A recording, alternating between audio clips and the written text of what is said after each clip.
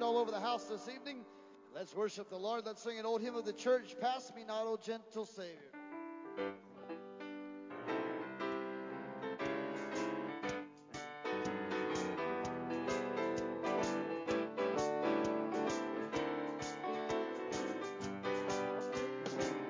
So we sing, pass me not, O gentle Savior.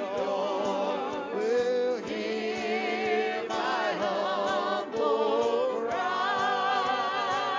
So we sing, while on others thou art calling. Oh, do not pass me by. So we sing, Savior, Savior, when hear my humble cry. While on others thou art calling, will do not pass me by. Oh, now let me at thy throne of mercy, oh, find a sweet release. Will kneeling there in contrition, will help my unbelief. So we sing, Savior, Savior, hear my humble cry. Oh, now we sing, while on others thou art calling. Oh, do not pass me by. So we're trusting only in thy merit. Oh, would I see thy face. Will heal my wounded, broken spirit. So save me by thy grace. So we sing, Savior, Savior, hear my humble cry. While on others thou art calling, do not pass me by. O thou, the spring of all my comfort, will more than life to me. Will whom have I on earth beside thee? Will whom in heaven but thee? So we sing, Savior, Savior, hear my humble cry. While on others thou art calling, so do not pass me by. Oh, let's sing it again, for we sing, Savior, Savior, will hear my humble cry. While on others thou art calling, do not pass me by. Let's remain standing for prayer. Heavenly Father, Lord, we love you and we glorify you. Lord, let that be our heart's prayer today, Lord, that you are our Savior, but do not pass us by. We have no one on earth besides thee. So, Lord, we pray that every note that is played, every song that is sung, let it be for the advancement of the kingdom of God. And Father, I pray that every part of this service, Lord, would bring glory and honor to you and would lift you up, draw someone closer to you today. We thank you and we glorify you. In the name of Jesus, we pray and ask these things. And the people of God together said amen. Amen. Amen. Will you take this time to greet each other in the Lord this evening? God bless you.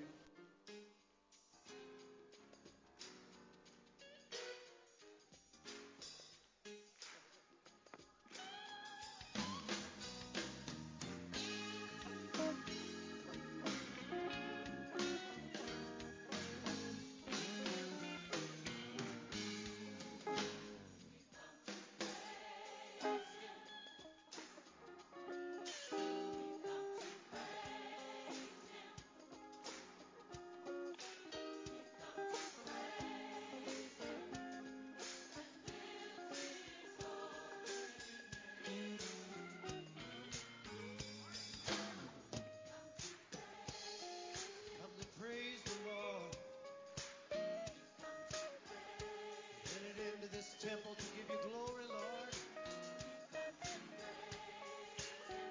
Lift you, Lord.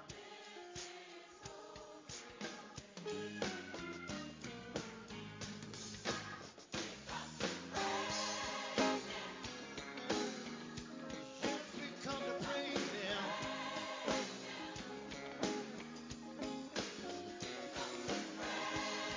Praise Him and lift Him.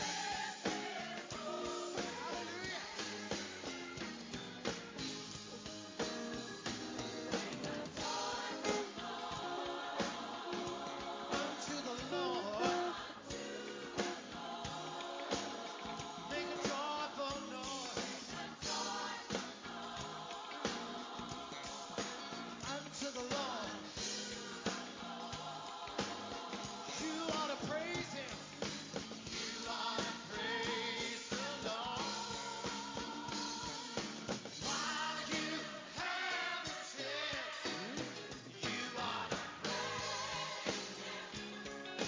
You ought to praise Him.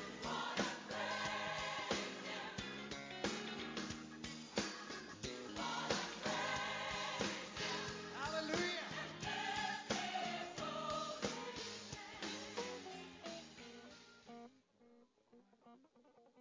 Well, good evening. As we head back to our seats this evening, let's continue worship. We're going to sing some old praise choruses. Many of these you know, they're just old praise choruses. Some of them are hymns and some of them are old worship songs that we've sang together. But let's just continue to worship the Lord today.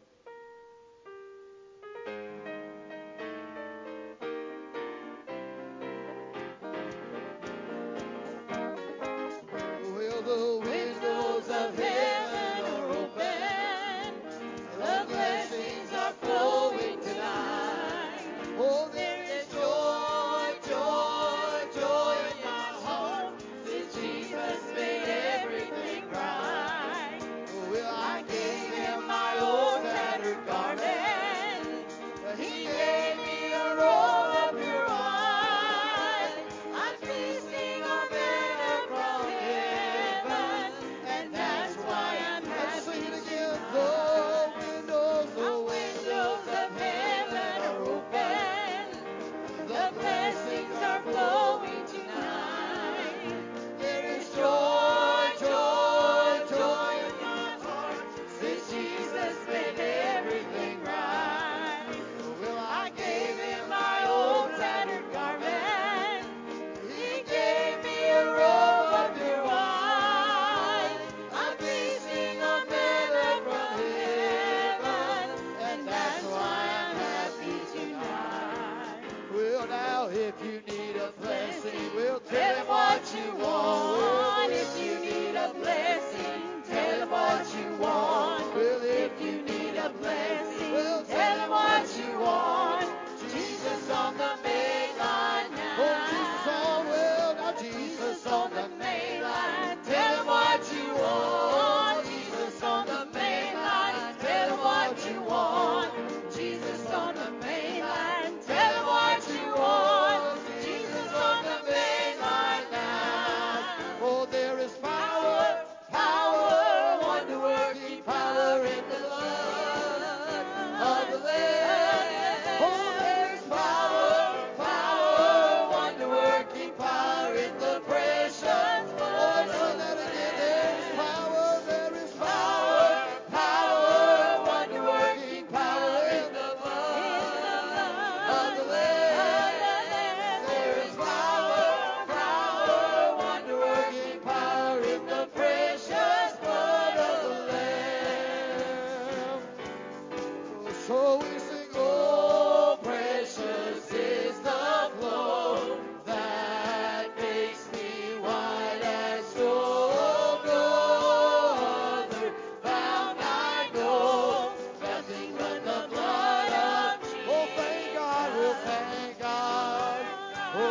blood.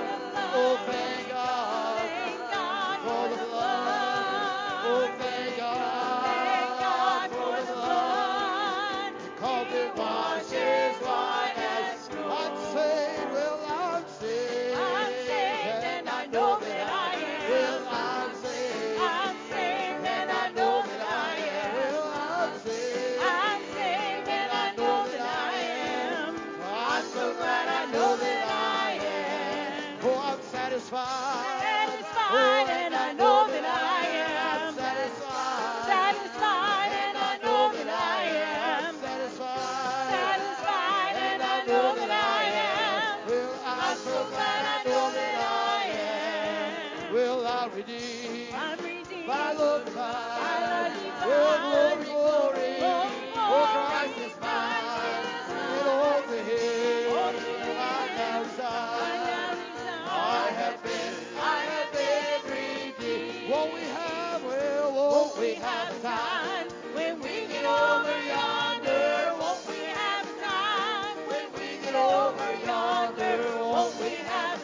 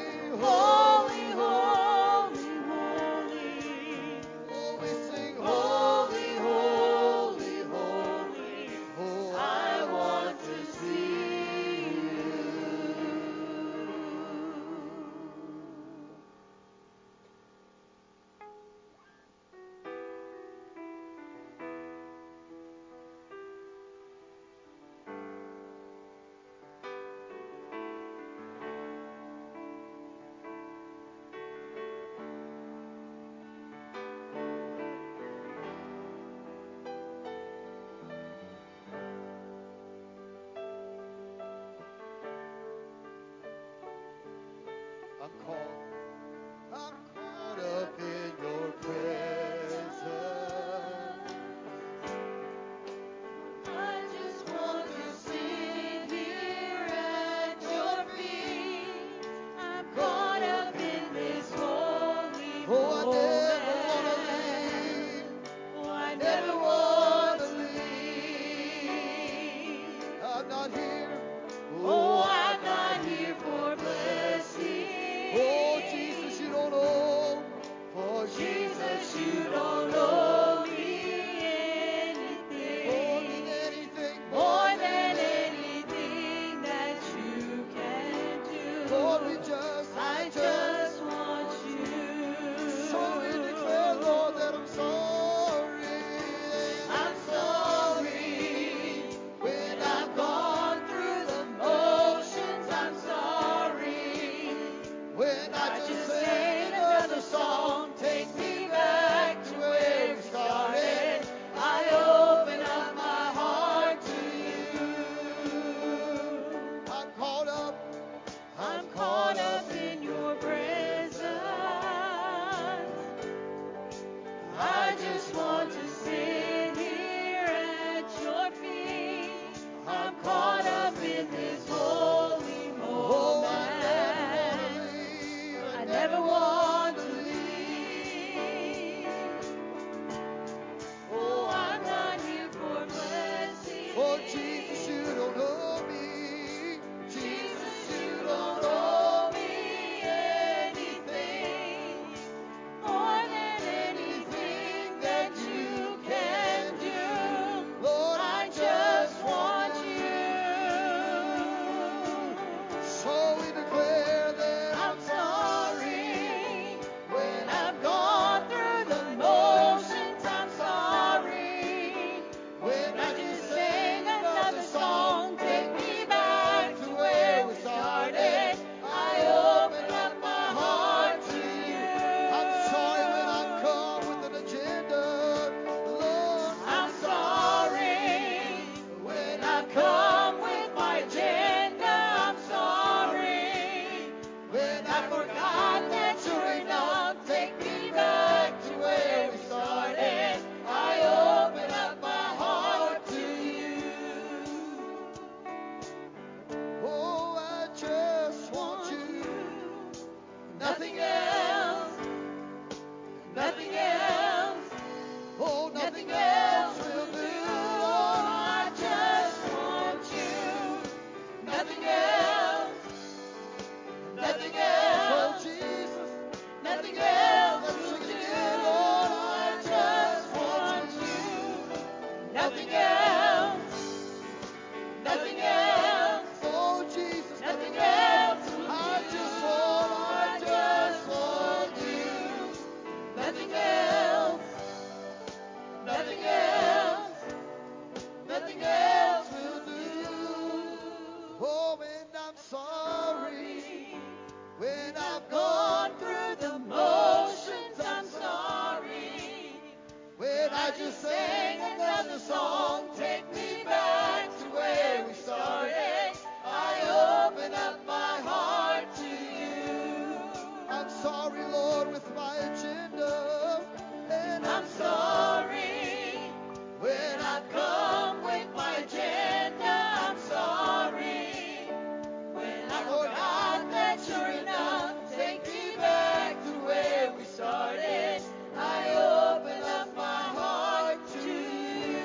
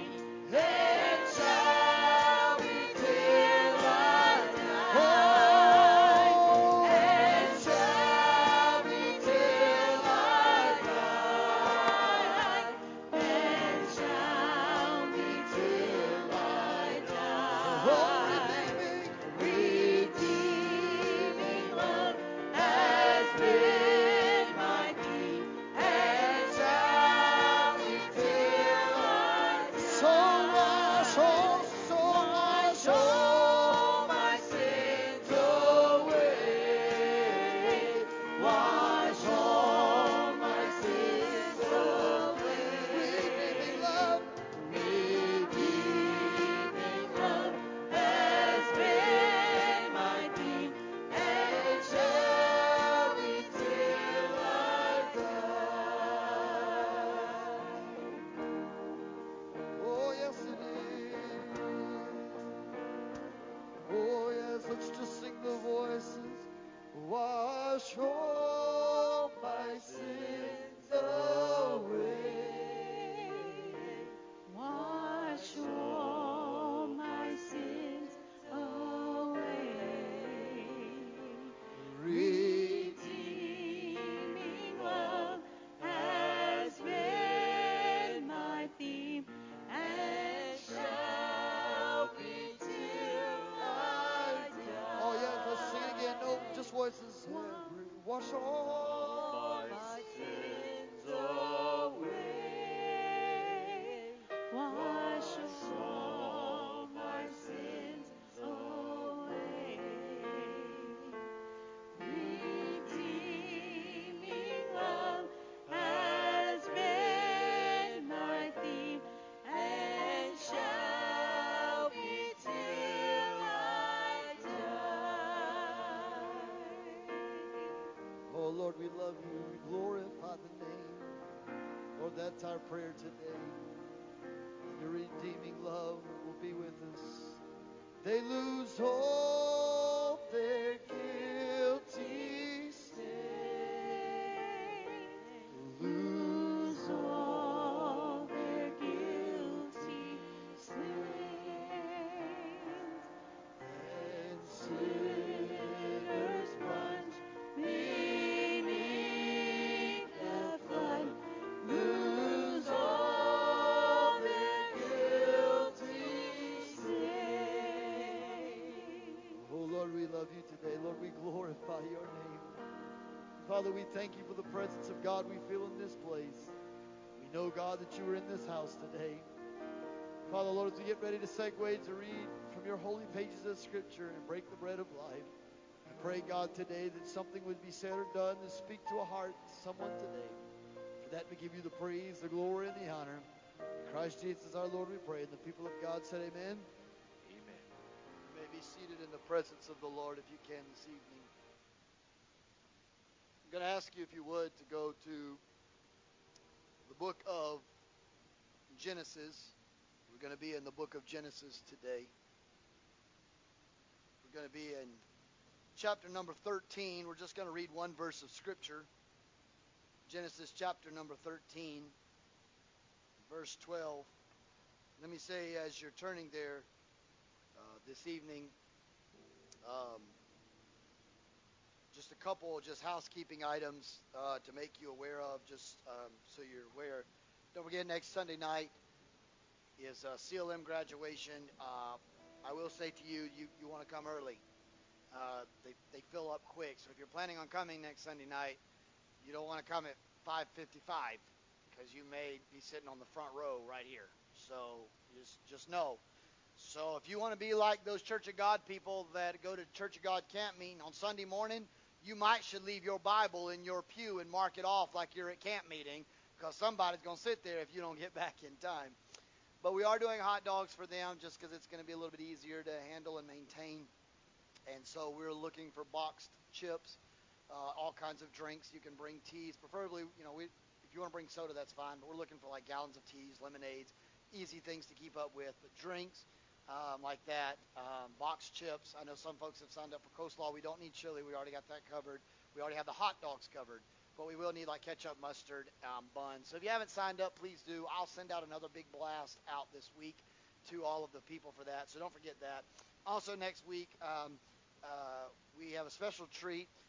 Brother Wayne Studemeyer, who has been with us for quite some time now and is a part of our family of God. A couple years ago, he had the opportunity to share his testimony through CLM at another location, and he and I went to lunch this week, and we talked through it, but he wants to just tell an update of where God's brought him, where he's at now, and how God's done some pretty miraculous things, and God's just put his hand of approval on him ever since that day, and just kind of give an update. And he wanted to do it as a testimony to the Lord, and I said, well, man, I said, I'm going to have you do it on Sunday morning instead of Sunday night. I said, because I want everybody to hear how good God is. And like this morning, we had 71 people on this property. I want 71 people to hear God's good, okay? And so we're going to have that next Sunday morning. And so even if you're not here, just tune in.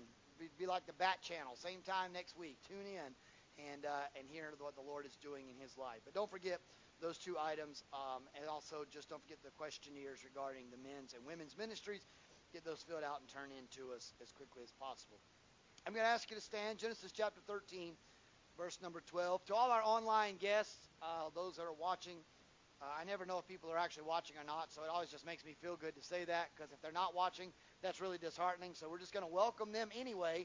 So just in case they watch it later, I can at least say I welcome them to church. So to all our online guests, we welcome you to church. We did have quite a high turnout, or higher than normal. I'll say high, but a higher than normal streaming this morning with watch viewership, I guess you would say. Had a lot more comments from people that weren't even here. We had them watching from Oklahoma to Jacksonville, Florida, to South Florida. Sister Carolyn Fulmer watched us from Florida. Brother Johnny and Sister Teresa watched us from the Mayo Clinic in Jacksonville. Sister Linda Antley watched us from Oklahoma. Sister Julie Zanetti watched us from the islands, not the Caribbean, John's Island, and not that far. We didn't make international yet, but we did make it to John's Island, and had some others that commented. I don't know where they were from. They might have been from Berkeley County. I don't know, but they were somewhere, and so we appreciate them joining. So if they're joining tonight, God bless you today. Genesis chapter 13, verse number 12, just one verse of Scripture. Abraham dwelt in the land of Canaan, and Lot dwelt in the cities of the plain, and he pitched his tent even as far as Sodom. Now, I know a couple months ago, I preached to you on Lot's wife's perspective of Sodom. She turned into a pillar of salt, and we talked about her. And though I'm going to be kind of looking more at Lot's side of the story tonight, I'm actually talking to us as a State of the Church address. Every year in the election times of the year, once a new president is elected, or when an older president is getting ready to segue out of office, every year they give what they call the State of the Union address. They stand before their House of Representatives, the Congress and Senate, and they give their State of the Union address. And normally it's political, about their agenda or what they've accomplished. Every year I try to the best of my ability, kind of give a State of the Union address. If you know anything about Church of God polity, you know that the beginning of the new church year is not January. It runs September through August. And so this is the last block, if you will, of services before the launching of the new church year. And I know Wednesday would still be considered August, but we don't have that opportunity. And so I wanted to talk, not that I couldn't have done this on Sunday morning, but I wanted to talk to the grassroots. You know anything about politics, the grassroots, they always talk about they want to reach the grassroots. That's the people that are on the ground. It's not the people in the high-rise apartments. That's the people that are the boots on the ground. And I feel like Sunday night services, for most churches, that's the grassroots. Those are the people that have the boots on the ground. You don't normally have visitors on Sunday night. They come on Sunday morning and hide in the crowd. Sunday night, that's your saved folks. They're ready to come to church. They consecrated Sundays to the Lord. So today we're going to talk about that. So let's bow for prayer, and then we'll jump right in today. Lord, we love you. We thank you for your love, mercy, and grace. I pray that you would help us not just be hearers of the word, but doers thereof likewise. Take a coal from the altars of heaven and anoint the lips of clay, that I may decree and declare what thus saith the word of the Lord. Don't let me be seen or heard, but your word be spoken. Father, we pray that this word would go forth and accomplish the task it was sent to do and not return unto you void. We pray this in the name of the Father, Son, and the Holy Spirit. And the people of God said amen. Amen. You may be seated. Today I want to talk to you briefly on the cost of complacency. The cost of complacency. If there's anything that I have discovered over the last 3 years of being in a senior pastorate role, and then a previous 7+ years in an associate or an administrative role, and so you talk about if you take the 7 years that I served in an administrative role as an associate and 3 years as a senior pastor, in that type of work environment, that's 10 years, if you will, of watching church as we know it in the day-to-day operations. You know, I did get the opportunity for a long time to serve as a youth pastor. Listen, I'm going to tell you right now, youth pastors don't have a clue what happens in the church. They just out there having fun, playing ping pong, eating pizza. I'm not saying they're not good. Don't get me wrong. We got some good youth leaders, Brother Randy and Sister Jeannie and others. But look, I've done my time in youth ministry. Youth ministry, you have to stay saved because they can catch phonies in a quick heartbeat. They can identify if you're fake, if you're real, if you love them, if you don't. They'll call you out on the latest trends and fads. You can walk in dressed in blue jeans, a jean jacket, and, you know, Air Force Ones or Converse tennis shoes, but if they went out of style last week, they're going to look at you and go, PJ, what are you wearing? You look ridiculous. Because they know what's going on, the latest and greatest. But it's most of the time, the youth pastors, they're trying to stay up with the latest trends, the latest and greatest, what's going on in the world around them, and having lock-ins, which are of Satan because nobody loves a lock-in. And they try to stay up with all of the football games and basketball games and going to all this stuff. And they're needed. Don't get me wrong, they're needed. But most of the time, most youth pastors only come around every so often to ask for money. They don't care about any of the other day-to-day operations. Every once in a while, about one Sunday a quarter, they'll get the opportunity for the youth praise band to lead worship, and they'll preach on Sunday morning. And the senior pastor sits in his chair, and he prays the entire time. He's not thinking about the message. He's praying, God, don't let him say something stupid that costs me or him and me our jobs. Because, you know, he's relevant, and he's young, and he's hip. And don't let him show some movie clip that's not appropriate or whatever it may be. And so they don't see the day-to-day operations. But when I moved into an associate role back in about 10 years ago total, but 7 years in that office, you saw more and more day-to-day operations. You saw staff meetings. You saw business meetings. You saw financial reports. You saw what the children were needing and when the van needed to be serviced and who was in the nursing home and who was in the hospital. You saw a lot more than just one scope, if you will, of ministry. And what happened was, over those course of 7 years in administration and in 3 years in a more senior executive role as a senior pastor, I have seen, if you will, the face of the church. Now, I'm not talking about a specific church. I'm not talking about this church or the church across the street, but I'm talking about universally God's church. I have seen God's universal church change drastically within the last 10 years. Things have changed. 10 years ago, when I was 25 years old and I was the band director and band leader at the church I served in and wrote the chord charts and helped the minister of music do those kinds of things. On Sunday morning, 160 people were in the building. 150, 160 people in the building. At the church I served at that time on Sunday night, we'd get 70, 80 people come back. But some of those same churches that I've had the privilege of serving in now don't even have Sunday night church because nobody will come back. In 10 years. I have seen the face of church, not just the universal church, but I'll say just corporately in the Church of God circle. I've seen in the last 10 years through general assemblies and camp meetings and state ministers meetings and other events, I've seen the face of Church of God change in the last 10 years. 10 years ago, it was not debatable or amendable that our declaration of faith and our teachings, that one of the articles was, we believe in the verbal inspiration, but we believe in the baptism of the Holy Spirit with the initial evidence of speaking in tongues. Right now, within our movement, we have people that will teach you that's not accurate. In our movement, they'll teach you the baptism of the Holy Spirit can come in many different ways, but speaking in tongues doesn't have to be one of those initial evidences of it. That's in our own family of believers. I've seen churches that had 3 services drop down to 2 services, drop down to 1 big service on Sunday morning a week, and the rest of the week, we'll just see you next week.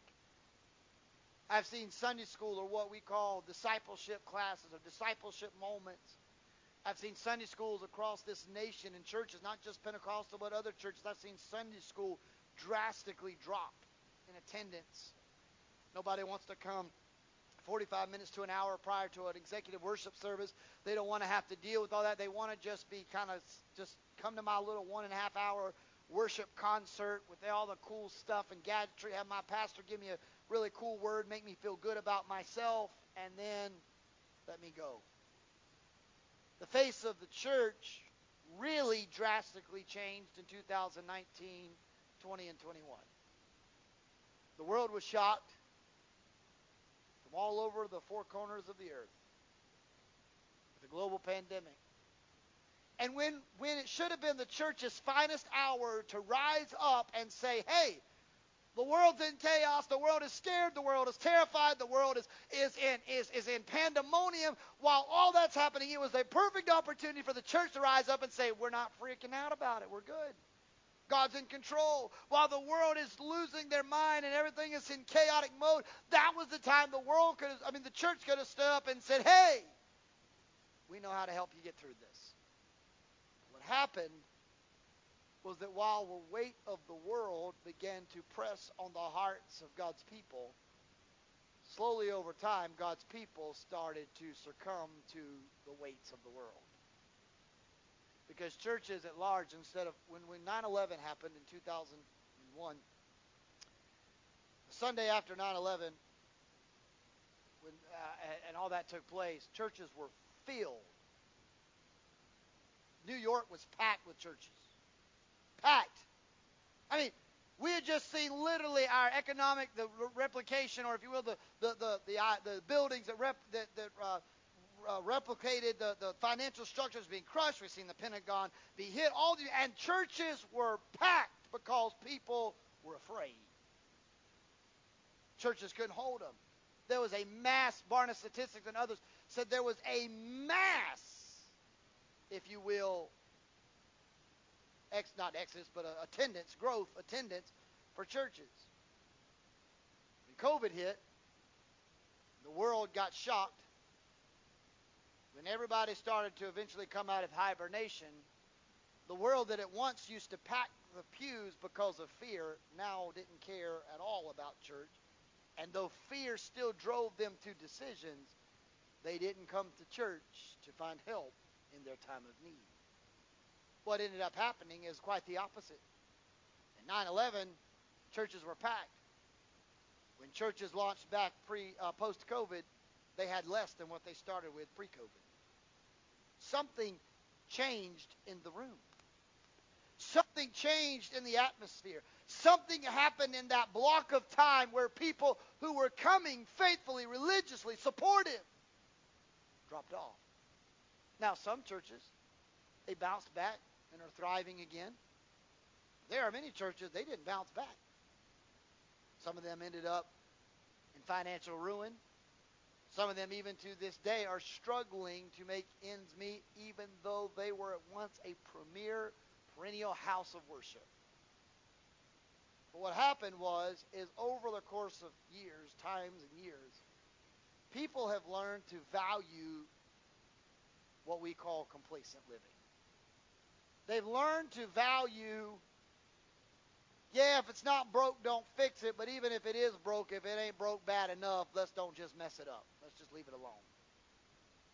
People have, if you will, got to the point in their life that even though they know that there is maybe a God out there somewhere, there are people today that are not near as hungry to find out more about that God as much as they are just living their life quietly by themselves on their own.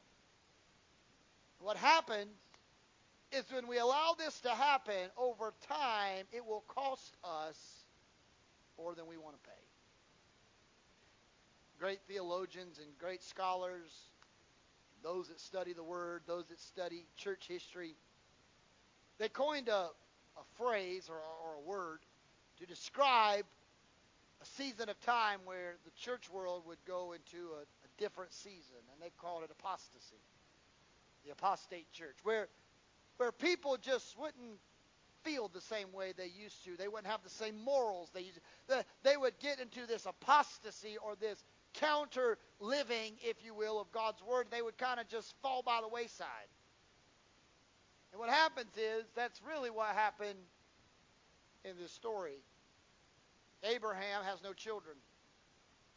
God has promised him blessings beyond belief. God has promised him that he's going to be a father of many nations. God has promised him he's going to see his descendants be as numerous as the stars, but years keep passing and no children are being born. So Moses takes on, if you will, an adoptive parental role of his nephew Lot. Abraham's brother has died. Abraham's brother is no longer in, and so Lot travels with Uncle Abram and Aunt Sarai. He's lived with Abram. He has watched Uncle Abram pray. He's watched Uncle Abram fast. He's watched Uncle Abram and Aunt Sarah follow God blindly out of their homeland to a place they don't even know where they're going.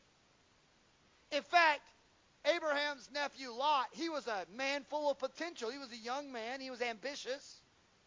He was an opportunist. He had a future. And while Abraham didn't have any children, he kind of let Lot benefit from Uncle Abram's flocks. Lot did not become rich by just sitting by, but Uncle Abram set Lot up for success. He helped him learn how to farm. He helped him learn how to handle sheep and cattle. He taught Lot how to work and to do life, like a parental role, a father figure. Lot's life has taken on quite many turns. If you read the end of the story of the destruction of Sodom and Gomorrah, you see that Lot's living, if you will, of Sodom and Gomorrah cost him a lot. See, Abraham and Lot one day are standing out on the grasslands and on their property at the edge of their property line. And Uncle Abraham says to Lot, he said, "Son, we've both been blessed by God. But we don't have enough room. You are being blessed. God has blessed you. He's blessed your finances. He's blessed your resourcing. And it's time for you to fly. It's time for you to get out the nest. It's time for you to spread your wings. It's time for you to be the man God called you to be. And what we're going to need to do is we're going to need to part ways. Our sheep, our cattle, we're competing for the same area. We can't keep doing this. And so I tell you what I'm going to do, son. I'm going to let you pick anywhere you want to go. You get first choice. Wherever you want to go, you go. And I'll go the opposite direction." Even in this, if you will, conversation, Abraham is still looking after Lot's best interest at heart. He's willing to give him whatever he wants, the best lands. Lot surveys the land, and he looks out and he sees this valley area that is very lush and green, and it's beautiful, but it's also near a very wicked city called Sodom and Gomorrah. And Lot says, "Well, I think I'm going to just make camp right outside. I'm not going to go in, not into Sodom and Gomorrah. I'll just go right on the outskirts. I'll settle out there." And Abraham says, "If that's what you want." Lot said, "Yeah, sure." So Lot goes and he sets up camp out there near Sodom and Gomorrah. See, sometimes people want to be so close to the world, but yet still try to be close to God at the same time, and that doesn't work. You can't be literally making camp next to the worldly things and still expect the godly things to be nigh your dwelling. Because Lot's desire was, I want to be as close to the sins of the world. They look like they throw good parties. They look like that's a fun city. That looks like a place with life. It's like the Las Vegas of biblical times. It looks like a place we want to go. It looks exciting. But I know to love God. And I know Uncle Abram said I need to pray every day. And I know Uncle Abraham said that we need to serve the God of Abraham and Isaac and Jacob. I know that Uncle Abram says that God is the God of the Israelites is the way to go. I know that we're supposed to follow this God. Man, the life over there looks really good. And before long, what happens is Lot's attempt to just be close to sin, but not completely in sin. Before too long, it caused him to not just have his tent set up on the outside of the city, but to buy a house in the middle of the city. What once was, I'll just stand on the outskirts looking in, but I'll be close enough that I can hear the sounds of the world. I'll be close enough I can hear the sounds of revelries. I'll be close enough that I can hear the joy of what's going on in town. I'll be close enough to sin that I can at least hear it, but I won't engage in it. But what happened was, before long, it was like a magnetic pull, and it sucked Lot from the outside of the gate to directly inside the city walls. I would say to you today, as a church and as a pastor, we must be careful. Not just our church, but universal churches at large. I expressed to you about the complacency factor and things that have happened over the last 10 years and what churches look like. We must be careful that we don't compromise the Word of God to the point that we let people come to church and think it's okay to be really close to the world and still reap the benefits of God's blessings. Because if we're not careful, we're going to let them get sucked into the modern day Sodom while we make them think they're going to an eternal heaven. And they're going to be sadly mistaken. Because there's a lot of people, they think they can still come to church and still cuss people out. There's a lot of churches that tell you you can still drink and still be saved. You can drink alcoholic beverages. They'll tell you, well, as long as you don't get drunk. They'll tell you, well, what's that hurt if you just have a little sip? What if it, they'll tell you that. There'll be people that'll tell you you can be addicted to substances, whether it's smoking, whether it's cigarettes, other things. There will be churches that will tell you there's nothing wrong with that stuff as long as it doesn't interfere with your relationship with God. But can I tell you, it does interfere with your relationship with God. The reality of the fact is, the closer you try to nudge up to sin, the more likely or prone you're going to be that you're going to get sucked into a life of sin. Now, listen, there are a lot of things about the old pathways and what we call old school things. I'm different. I know that. I don't wear a suit and I don't wear a tie every Sunday night. I don't have my shoes shined every service. I don't wear a tie on Wednesday night. I don't wear suits on Wednesday night. I more often than not, maybe in a more casual look on a Wednesday night. I wear a watch. I have a wedding ring. Back in the olden days, that was bad news. You wasn't even playing the piano, much less being the preacher in those kinds of days. And while there are things about that lifestyle that I'm a little bit different from. I may not follow the same quote unquote same structure as the old school ways. And there might even, some degree, there might have been a little bit of legalism in that, where everything was a little more legalistic than it was, relevancy or relational with God. But I will say one thing about them. They died on principles and convictions. They wouldn't let sin come close to their dwelling. Now, do I think it's bad to go to a baseball game? No. I know there are people that in churches I've served in, they got kicked out of the church for looking across the field, across the railroad tracks. Wasn't even at the field. They were just looking over the fence of the railroad tracks, and the church people found out about them and kicked them out of the church because they went to a ball game. I'm sorry. Y'all just have to kick me out. I'm going to a Braves game in September. I'm going to sit there at Truist Park. I'm not going to drink, but I'm going to eat me a hot dog that's a Nathan Ballpark Frank hot dog, and I'm going to lose my mind if we win. I'm just telling you, it's going to happen. I'm not saying there's anything wrong with the ball games. My family and I went to ball games as a child. I'm not saying there's anything wrong. But what I'm saying to you, one thing I will say about, though, that older ways and church ways, while they may have been legalistic in some respects, and maybe they wouldn't let you watch a ball game, or maybe they wouldn't let you wear your wedding ring, maybe they were a little bit legalistic in some respects, one thing was they were staunch on. They weren't letting sin get close. I'm not going to say to you that wearing a long dress with a neck scarf and long sleeve shirts with white gloves and no your ankles not showing is going to prevent you from sinning. What I am telling you is, even if their ways were a little unorthodox, the heart of what they were trying to accomplish was right. The heart of the matter was right. Now, the ways might have been a little unconventional to some, but it was right. But what we've done is the pendulum has swung so far the other way that now you can sing on praise team with everything hanging out for us to see it, and you're on staff. That's not right either.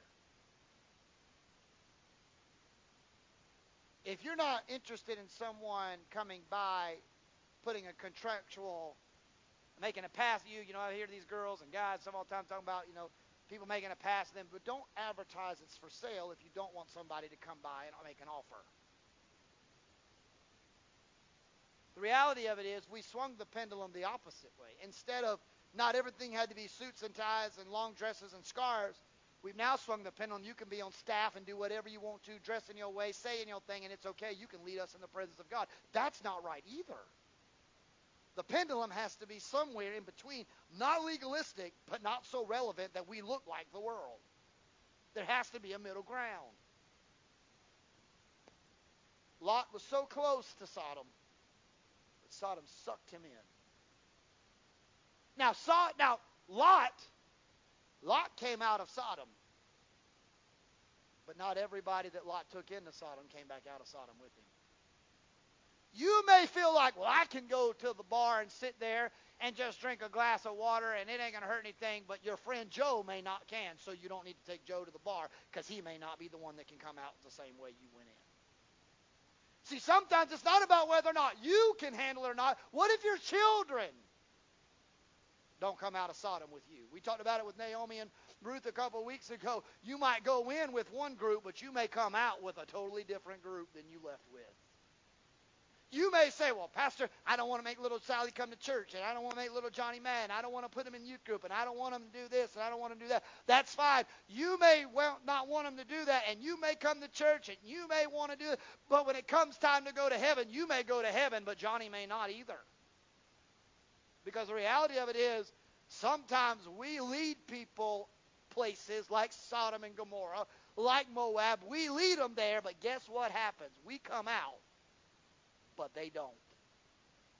They don't leave Sodom. They don't leave Gomorrah. They don't leave Moab. Lot got settled. He got complacent.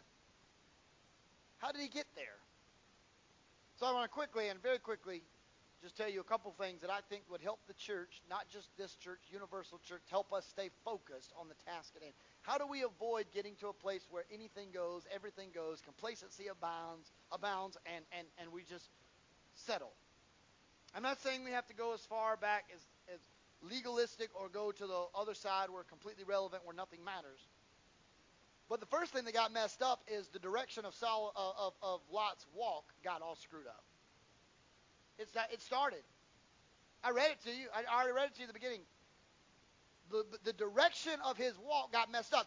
Abraham dwelt in the land of Canaan. Lot dwelt in the cities of the plain. But notice, he pitched his tent even as far as Sodom. He went to the threshold of sin, but he didn't want to cross sin just yet. If you put yourself in situations that's going to make you vulnerable, don't be surprised if in your vulnerability you end up finding yourself exactly where you intended not to be. If you know drinking is a struggle for you, then don't go to the bar. If you know that sexual promiscuity is a struggle for you, don't be caught alone with somebody in places you shouldn't be. There are ways to not pitch your tent, if you will, near sin. Lot's walk, his direction, his steps were all off. Abraham had no part of that, but Lot was intrigued by Sodom and Gomorrah. Can I tell you, the direction of your walk determines your destiny with God? Let me give you an example. Most oftentimes, the people that tamper with drugs lead to addictions. The people that just tamper with alcohol end up finding themselves in degradation. Immoral living can lead to diseases, unwanted children, failed marriages. The direction of your walk has direct proportions on the type of destiny you're going to have when this is all said and done. If you walk away from God, then don't be surprised if things don't work out the way you had them planned in your mind. Because God's ways are drastically different. There is a way that seems right unto man, but in the end it leads not to help, it leads to death. Your way may not always be the best way. You see, I often believe, and I still believe, that most people's future can be revealed based on their day-to-day living. What you do tomorrow, or what you do today, will shape how you live tomorrow. And what you do tomorrow will shape how Tuesday looks. What you do Tuesday will shape how Wednesday looks. What you do can have direct implications on what you become. If you go to the doctor and your A1C is off the charts and he says you're diabetic and you don't need sugar, and you go home and say, you know what, he's a quack, he doesn't know what he's talking about, he's an idiot. And you open up a box of Little Debbie Choco Gels with the raspberry filling and you eat all 12 of them in one sitting, don't be surprised if your blood sugar goes into shock mode. Right? You knew what to do. The doctor told you your A1C is off the charts, you don't need to do this, and you thought Little Debbie's smarter than the doc in the box, and so you didn't trust the doc in the box, you trust the fat lady on the box instead. You figured, I'll swap. I don't want a doc in a box, I want a fat lady on a box instead. And you ate all 12 of those, and then you go into a diabetic coma, and you end up in some kind of congestive heart failure. They finally get you back, but you're in the hospital, and you call me in, and you go, I don't know how I got here. I'll tell you how you got here. Little Debbie. God did not take you out. Little Debbie took you out because you knew better. Right? The reality is the same way spiritually. God has told us what we need to know. If you choose not to follow the direction, then don't get mad with the adverse outcomes. You can't get mad if you go into a diabetic coma after eating all that stuff and your doctor walks in and he says, hey, look, we're going to have to amputate your toe because it's neurotic and diabetes has caused it to become neurotic. We're going to have to amputate your toe or your leg. Don't look at him and say, well, I paid you all this money to keep me from getting there. It's your fault. And sue him for malpractice. It's not his fault. He told you, you chose to not listen to his instruction. If you choose not to listen to the direction God gives you, don't get mad when things don't go the way you want them or don't work out the way you want them. He told you, but you can't get mad at God if you don't follow him all the way. It's a two-way street. The direction of his walk. But then Lot got a little distracted. The purpose of separating from Abraham was not to live in sin. The purpose was for him to be able to continue to be blessed by God and let God use him for kingdom work. Lot was raised in a Christian home. Let's think about this, y'all. Lot was raised in a God-fearing home, and even though he was raised in a God-fearing home, it did not keep sin from coming nigh his dwelling. You can go to church 3 times a week or not at all. You can sing on the praise team. You can give the most money in tithes and offering. You can be a Sunday school teacher. You can be a piano player. You can even be a pastor. You can be an associate pastor. Don't think sin won't come find you. It will. It will find you. And don't think it's a respecter of person that thinks, well, because you play the guitar or you play the organ, you're important so that sin won't bother you. No, sin will take you, anybody it can, out at any time. Anytime. Lot slightly got his eyes off of the prize. The idea was we separate. God's going to bless you. You know what to do. Now go do it. But there was pleasure in sin for a season to Lot. You've heard people say it. You've heard it coined so many times. There's pleasures in sin for a season. Sin will take you further than you want to go, cost you more than you want to pay, leave you in places longer than you intended to stay. I mean, it's sin in and of itself. There is an enjoyment. I mean, I'm not going to stand up here and lie to you this evening. There is an enjoyment factor to sin for a while, but it's that after effect or the aftermath or the backbiting of it. It's like eating nuclear wings from Zaxby's tastes good, the first one, till you cough, and then everything inside your body is on liquid fire, and you don't taste the other 12 wings because the rest of your body is literally in excruciating pain. The first one tasted great. You loved it. It's hot. Dog eat as hot as they come. The first one tasted great. When smoke came out of your ears, we knew that's not what's normal in human eating. Right? Same thing with sin. Sin's fun for a while, but it won't always be fun. It won't always be pleasant. He got distracted. The original purpose was to stand with Abraham, to reap the rewards and faithfulness, to be a part of God's blessings. He was supposed to be a part of the journey. There are people that will go to church every Sunday and listen to the Word of God. They'll hear the purpose of God for their life. They'll hear the clarion call of God on their life. They'll hear all that they need to hear. But come Monday morning, they'll get distracted and forget everything that happened on Sunday. But once Lot's walk, if you will, the direction of his walk got off, and once that, Brother James, that walk kind of got not perfect, he started getting distracted because he's going on a different pathway. The Bible says narrow is the way that leads to life, but wide is the way that leads to destruction. When he got off the wrong path, you know what ended up? He started compromising his values. He had a decay of values. What he knew he should do and what he did do did not line up. They were not in alignment. He knew he shouldn't go into Sodom. There was a part of him that could not help but to go into Sodom. He knew that Sodom was a bad idea. Everybody knew Sodom was a bad idea. Everybody knew Sodom had homosexuality running in it, and they had rape and incest. Everybody knew that Sodom and Gomorrah was one of the most wicked cities. But Lot, even knowing it, there was still the allure of checking it out. Still want to see it. Still want to go. What happens is when we get our walk with God off, when we're not on the straight and narrow path, and we start deviating on our walk with God, if we're not careful, we'll start compromising things we've often said we never would compromise on.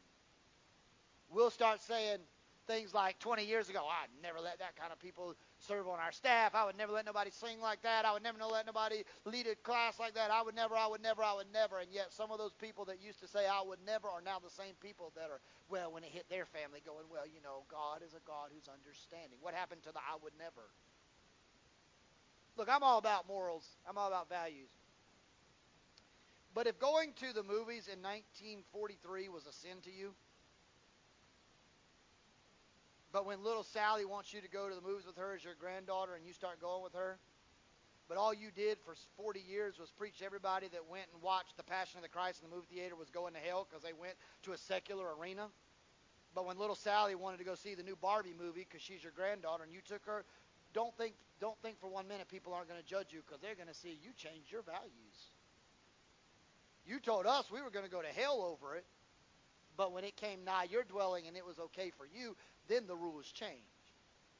I would much rather you just tell me I'm going to go to hell till the day you die for going to the movie theater to see the Passion of the Christ than to tell me that, but then for me to catch you at the movie theater with your granddaughter watching the new Barbie movie. Or better yet, don't tell me that it's going to send me to hell if you're going to compromise on it down the road. Now, listen, I'm not bashing certain things. I'm telling you, the people will always tell you, well, that's wrong, and you can't do this, and you can't do it. People will always tell you stuff until it changes their home. Then all of a sudden they're willing to renegotiate the agenda. They're willing to come back to the table. See, I like consistent people. I'd rather it just be wrong and be wrong forever, whether or not it comes. Just be wrong, be wrong. But don't change the narrative. I've seen people in ministry. I've watched pastors, even in our denomination, that are still preaching and pastoring, and others, they'll preach and they'll tell you all this stuff. And looking back on it, you scratch your head going, now 10 years ago, you used to say A, B, C, and D, and now A, B, C, and D don't matter to you anymore. Because your little Johnny wanted to do A, B, C, and D, so now you didn't want to condemn little Johnny, so you accept little Johnny. So you don't. People that used to say homosexuality was a sin, staunch against it. Now you got pastors in churches that won't even preach on homosexuality because they don't want to offend anybody in the pew because there's people in their church, so they try not to say anything about it because there's some of their own family are struggling with it, so now they're saying God's a God of embrace. What happened? Changed their values. Changed their values. Lot allowed his values to decay at his own vision. He chose the best land. He chose the best place, the best position, but at what cost? He saw the land was beautiful. He saw the land was enjoyable. It was desirable. He saw that it was the best position to be. But at what cost? Can I tell you, compromising your values and your morals is a whole lot more costly than just standing true to your morals and values and principles. Lot said, I want it, and it ended up costing him more when he didn't stay true to principles. He didn't stay true to principles. He got accustomed to the darkness. He was considered righteous in the eyes of the citizens of Sodom. At least he didn't do all the bad sins that the Sodomites did. He wasn't the bad sinner in town. He seemed righteous to them. But what kind of accolade was that? Because the Bible tells us that when you start allowing your decaying of values to happen, your walk gets distracted. And the direction of your walk gets changed. And you start allowing your morals and values to decay, what will end up happening is you'll ruin your testimony to everybody around you. They didn't believe him anymore. The man who had preached heaven is sweet and hell is hot, they laughed at him when he came and preached at them this time. He was considered the righteous one of Sodom, sure. But when the angel of the Lord appeared to him and said, Lot, you got to get out of Sodom. You got to get your family out. God's tired of this wickedness, and you got to get out.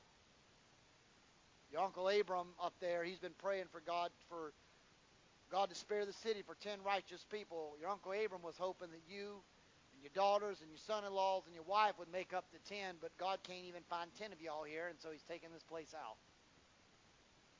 The Bible says that Lot goes to his son-in-laws and that's going to be married to his daughters, and he begs them, please go with us. And you know what the Bible said they did? They laughed at him. They mocked him. Go read it. They ridiculed him. All right, old man, we're not leaving our home, you idiot. What are you talking about? Go, yeah, fire and brimstone's going to fall out of the sky and destroy it. Ooh, we're scared, Papa. They made fun of him. You know why? He wasn't believable anymore, because they saw the man who would fast and pray when this all got started. What they're really saying is, don't come preach to us on your high horse when you're doing things you know you shouldn't be doing either, sir. Don't you come and tell us how self-righteous you are, Papa Lot. Don't tell us how wonderful, how God, you're a man of God. Don't come tell us how to live our lives when you're the ones that brought us in this city. We weren't even living here till you got here. Your daughters and your wife and we all were living back there trying to learn from Uncle Abraham, and we went to church every Sunday with Uncle Abraham and Aunt Sarah. We sat on the pew, and we went over to their house and ate lunch, but you decided we didn't need to go to church with them anymore, and you decided we'd go to the newer church across town that was more relevant, and then you decided we didn't even need to go that often, and then you decided we could live close to sin. Then you decided to put us in the middle of sin. Don't you come tell us how to live when you're the one that brought us here.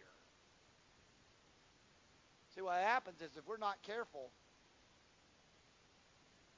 we can end up in all of our religiosity, we can end up hurting our testimony to the world around us when they see us compromising what we once stood on principles. When they seen that for 20, 30 years we stood true to this way, we stood true to this walk of life, we stood true to the principles line by line, precepts upon precepts of God. When they see, they can respect that. Even if they don't agree with it, they can respect it. What they can't respect is when you're one way in front of a certain crowd, but you're another way with another crowd, and they don't know which side of the fence you're on. That's when they can't accept it. Look, I'm telling you right now, I'm not UPC. I'm not in the one. No, I'm a triune believer. I believe in three distinct personas: Father, Son, Holy Spirit. Not God morphs into one just being at all times. I'm not telling you that if you get saved next Sunday morning and I don't baptize you before you go home, you're not truly saved. I'm not saying that. But I will say one thing about my UPC brothers and sisters. They stay true. They don't waver. They dress the same way when they're in public as they do when they're in church. They don't let their good be evil spoken of. You don't see them half dressed in town. You don't see them indecently exposed at the beach or anywhere else they go. I've seen people on Folly Beach walking in jeans, skirts, and tops and tennis shoes, walking out there looking at God's creation. They didn't have to let everybody know what was underneath the skirt. Hello. I respect that. I may not, think that they should have to wear a jean skirt everywhere they go, but at least they stay true. They you see them the same in town as you do at church. I respect people like Pastor Tommy Bates in Independence, Kentucky. I respect that you don't stand on his praise team unless you got a suit. Or Jimmy Swaggart. I'm not making everybody on our staff or on our worship team wear suits every Sunday. Half of them don't even own one. I'd have to give them a clothing allowance just so they can buy one. They all don't wear the same size, so they can't go borrow Brother Randy's. Some of them are too tall, some of them are too short, they wouldn't fit. But I can at least respect that you go walk into Jimmy Swaggart's church in Baton Rouge, Louisiana, you ain't stepping on their stage without wingtip shoes and a three-piece suit on, or you just don't get on stage. I'm not saying that, again, I'm not talking about religion. You have to have a certain level of legalism versus, I'm not saying dress is the only thing. My point I'm making is, but you need to be consistent, because if you're not careful, people will not know what to believe, and you will be discredited because you're all over the page. You have to be consistent. My parents, Miss Carol, you make your way. My parents are big Loran Livingston fans. They'd rather listen to him preach than anybody else in town, including me. They literally will probably watch Loran Livingston's 8:30 service before they get here at 11. They probably went home this afternoon and watched the 11 o'clock service too. And when they leave here tonight, they'll sit in their wingback chairs, won't even remember half of what I said tonight, but they'll watch Loran Livingston's 6 p.m. service tonight at Central and know more about his message. And then they'll tell me tomorrow, hey, this is a good thought. You should preach it. Well, probably not. Loran already preached it, but he did a real good job on it. Like, you ever call Loran and tell him how good our stuff was? I'm just kidding. But I'll give one thing to Dr. Livingston. You listen to him, he's got a big church, and he doesn't care if you like him. I've heard him preach so hard, and I'm not talking about just old school type. I'm talking about, I know people left his church that Sunday offended. There was I felt convicted over the phone. And I'm not even there, so I know the people sitting in the pew was like, oh, God, he's talking to me. He didn't care. I've heard him say, you may not like it, but my brother or my sister, whether you like it or not, God's word's the same whether you want me to preach it to you or not. I've heard him say things on there, and he doesn't just preach his opinion. He'll give you a scripture behind it, and he'll tell you why it's that way. And I've heard him say, you can't get mad at me. You'd have to get mad at God. It's his word, and I'm just here to tell you what he said. Disbelief. Lot tried his best to get them to come out. They said no. See, I believe we're getting in a place now, people don't trust pastors anymore because they've seen too many false prophets in the pulpit. So they don't know what church to go to. They don't know what church to believe in. They don't know what minister of music to support. They don't know what preacher to follow, because all they see is the television preachers that are begging for money. And they think, if that's what God's all about, I don't want to be that.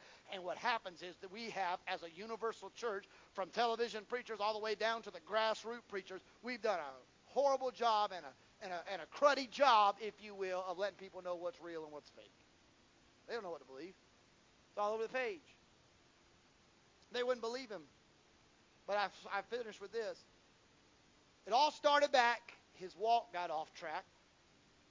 Then when it got off track, he started veering from God's purpose. Then he started compromising, if you will, his values. Then when he tried to turn it around, if you will, and try to fix it, it was a little too late because nobody believed him. But because he got too close to Sodom, it cost him his own family. Lot's family never was the same leaving Sodom as it was when it went into Sodom. Lot went into Sodom with a beautiful wife, a couple daughters, possibly son-in-laws at the time. But when he left with a lot less. He left with no son-in-laws. He got about halfway between here and there to his final destination with a wife, but it cost him his wife in the long run too. Because even though Lot could get out of Sodom, Sodom could not get out of his wife. See, when she was living with Uncle Abraham and Aunt Sarah, it's okay. She had an older, wiser woman teaching her the ways of God. She was settled. But when she got out into that world, the world unsettled her beliefs. Y'all see it happen with ladies all the time, and men too. I want to say it's ladies. As long as they stay plugged into Bible study and men's ministries and women's ministries and young adult ministries, they get connected and they do good for a while. But these young adults and these young children and these college and career age and even young married couples, when they get out there and they start hanging out with worldly people, all of a sudden they become unsettled, and the missus thinks that somebody else looks better than her husband, or he listens better than her husband, or the man starts thinking, well, that girl over there is prettier than my wife, and what happens is their world unravels around them because they allow the world to get into their life. And it changes. How many people, and I'm not going to ask you to raise your hand, but I mean, how many people over the last 30 years of this church's existence are still alive, but they're not in church anymore? They used to be here every week, play in our bands, sing on our worship teams, teach our Sunday school classes in this property. They're not dead, but they got too close to Sodom.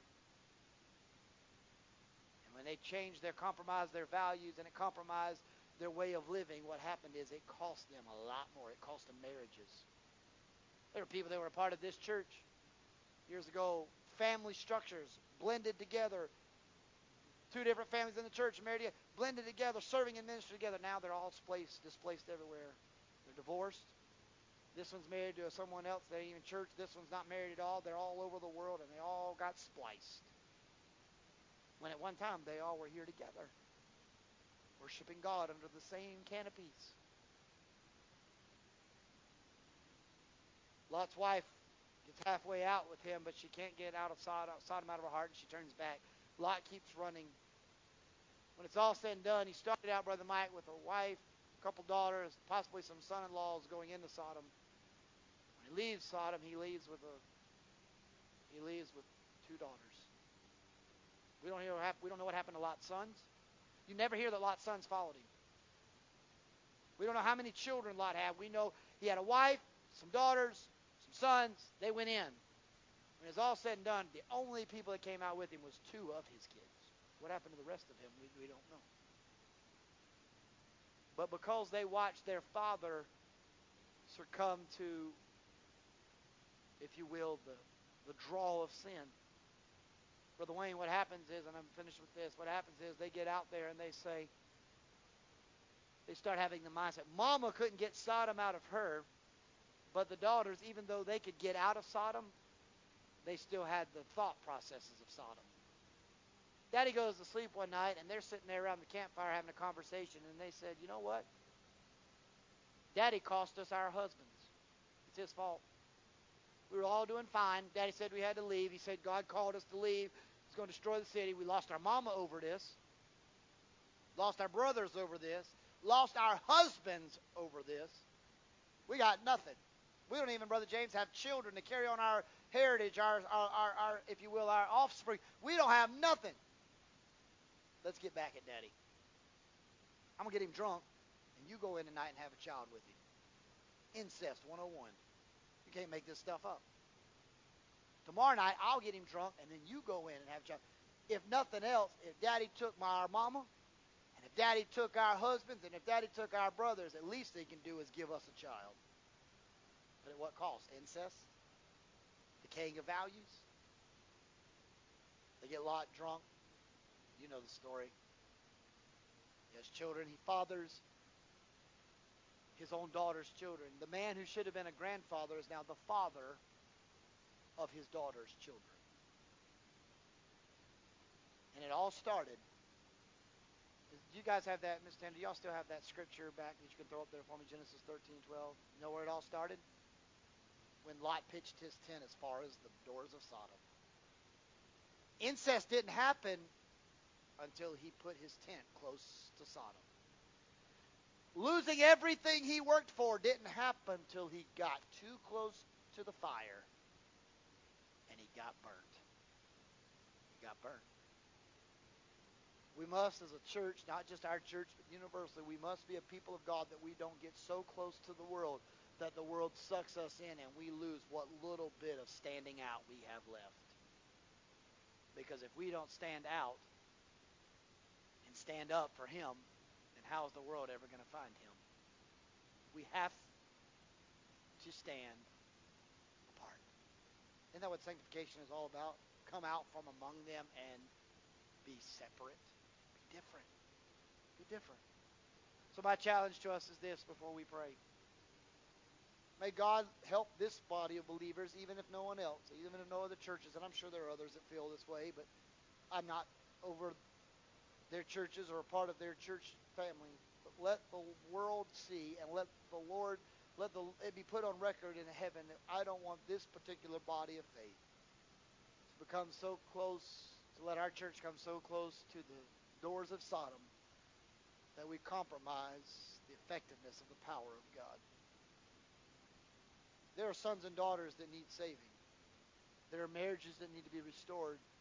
There are homes that are in disarray in our own church. Forget the rest of the world, even in our own church. They certainly don't need us to get them closer to sin. They need us to help keep them out of sin. May it never be said that we compromised His word for the sake of everything else around us. Let's pray. Eternal Father, I have done my best today, morning and night, to preach your word to the people of God. I pray when we leave this place today that something that was said or done would have been effective, would have been life-changing. I pray today, Lord, that every note that has been sung and played, every scripture that has been read, every Sunday school lesson that has been taught, and ultimately, God, every message that's been preached or given, it was not on the record of our own accord. It's not about our own special abilities, but it all centers on the centrality of the cross of Calvary and the God who gives us dynamite type power. Father, I pray today that when we leave this place, it will never be said that we've allowed the cost of complacency to ruin our values, to get our walk off, the direction of our walk to get off kilter, to be distracted on what you called us to do. And Lord, I pray that we don't have decaying values and compromise what we believe. And because, Lord, ultimately when it's all said and done, it'll cost us more than we wanted to pay in the long run. Let this church, let these men and women under the sound of my voice and that are watching online, let them leave this place today and let them be counted as a remnant, a people of God that God can count on to stand true, stand firm, stand up, and stand out in this world, and can be counted as people of God and a light in dark places. Father, I pray that you would bless us and keep us. You'd make your face shine upon us. You'd be gracious to us. You'd lift up your countenance towards us. Give us the peace of God that surpasses all human understanding, and guard our hearts to you return. May the words of our mouth and meditation of our hearts be acceptable and pleasing in your sight, O Lord, our strength and eternal Redeemer. In the name of the Father, Son, and Holy Spirit we pray. People of God said amen. If you stand all over the house, don't forget, before we close, I'm going to have Brother Mike King close us out in prayer. But don't forget, if you can sign up for next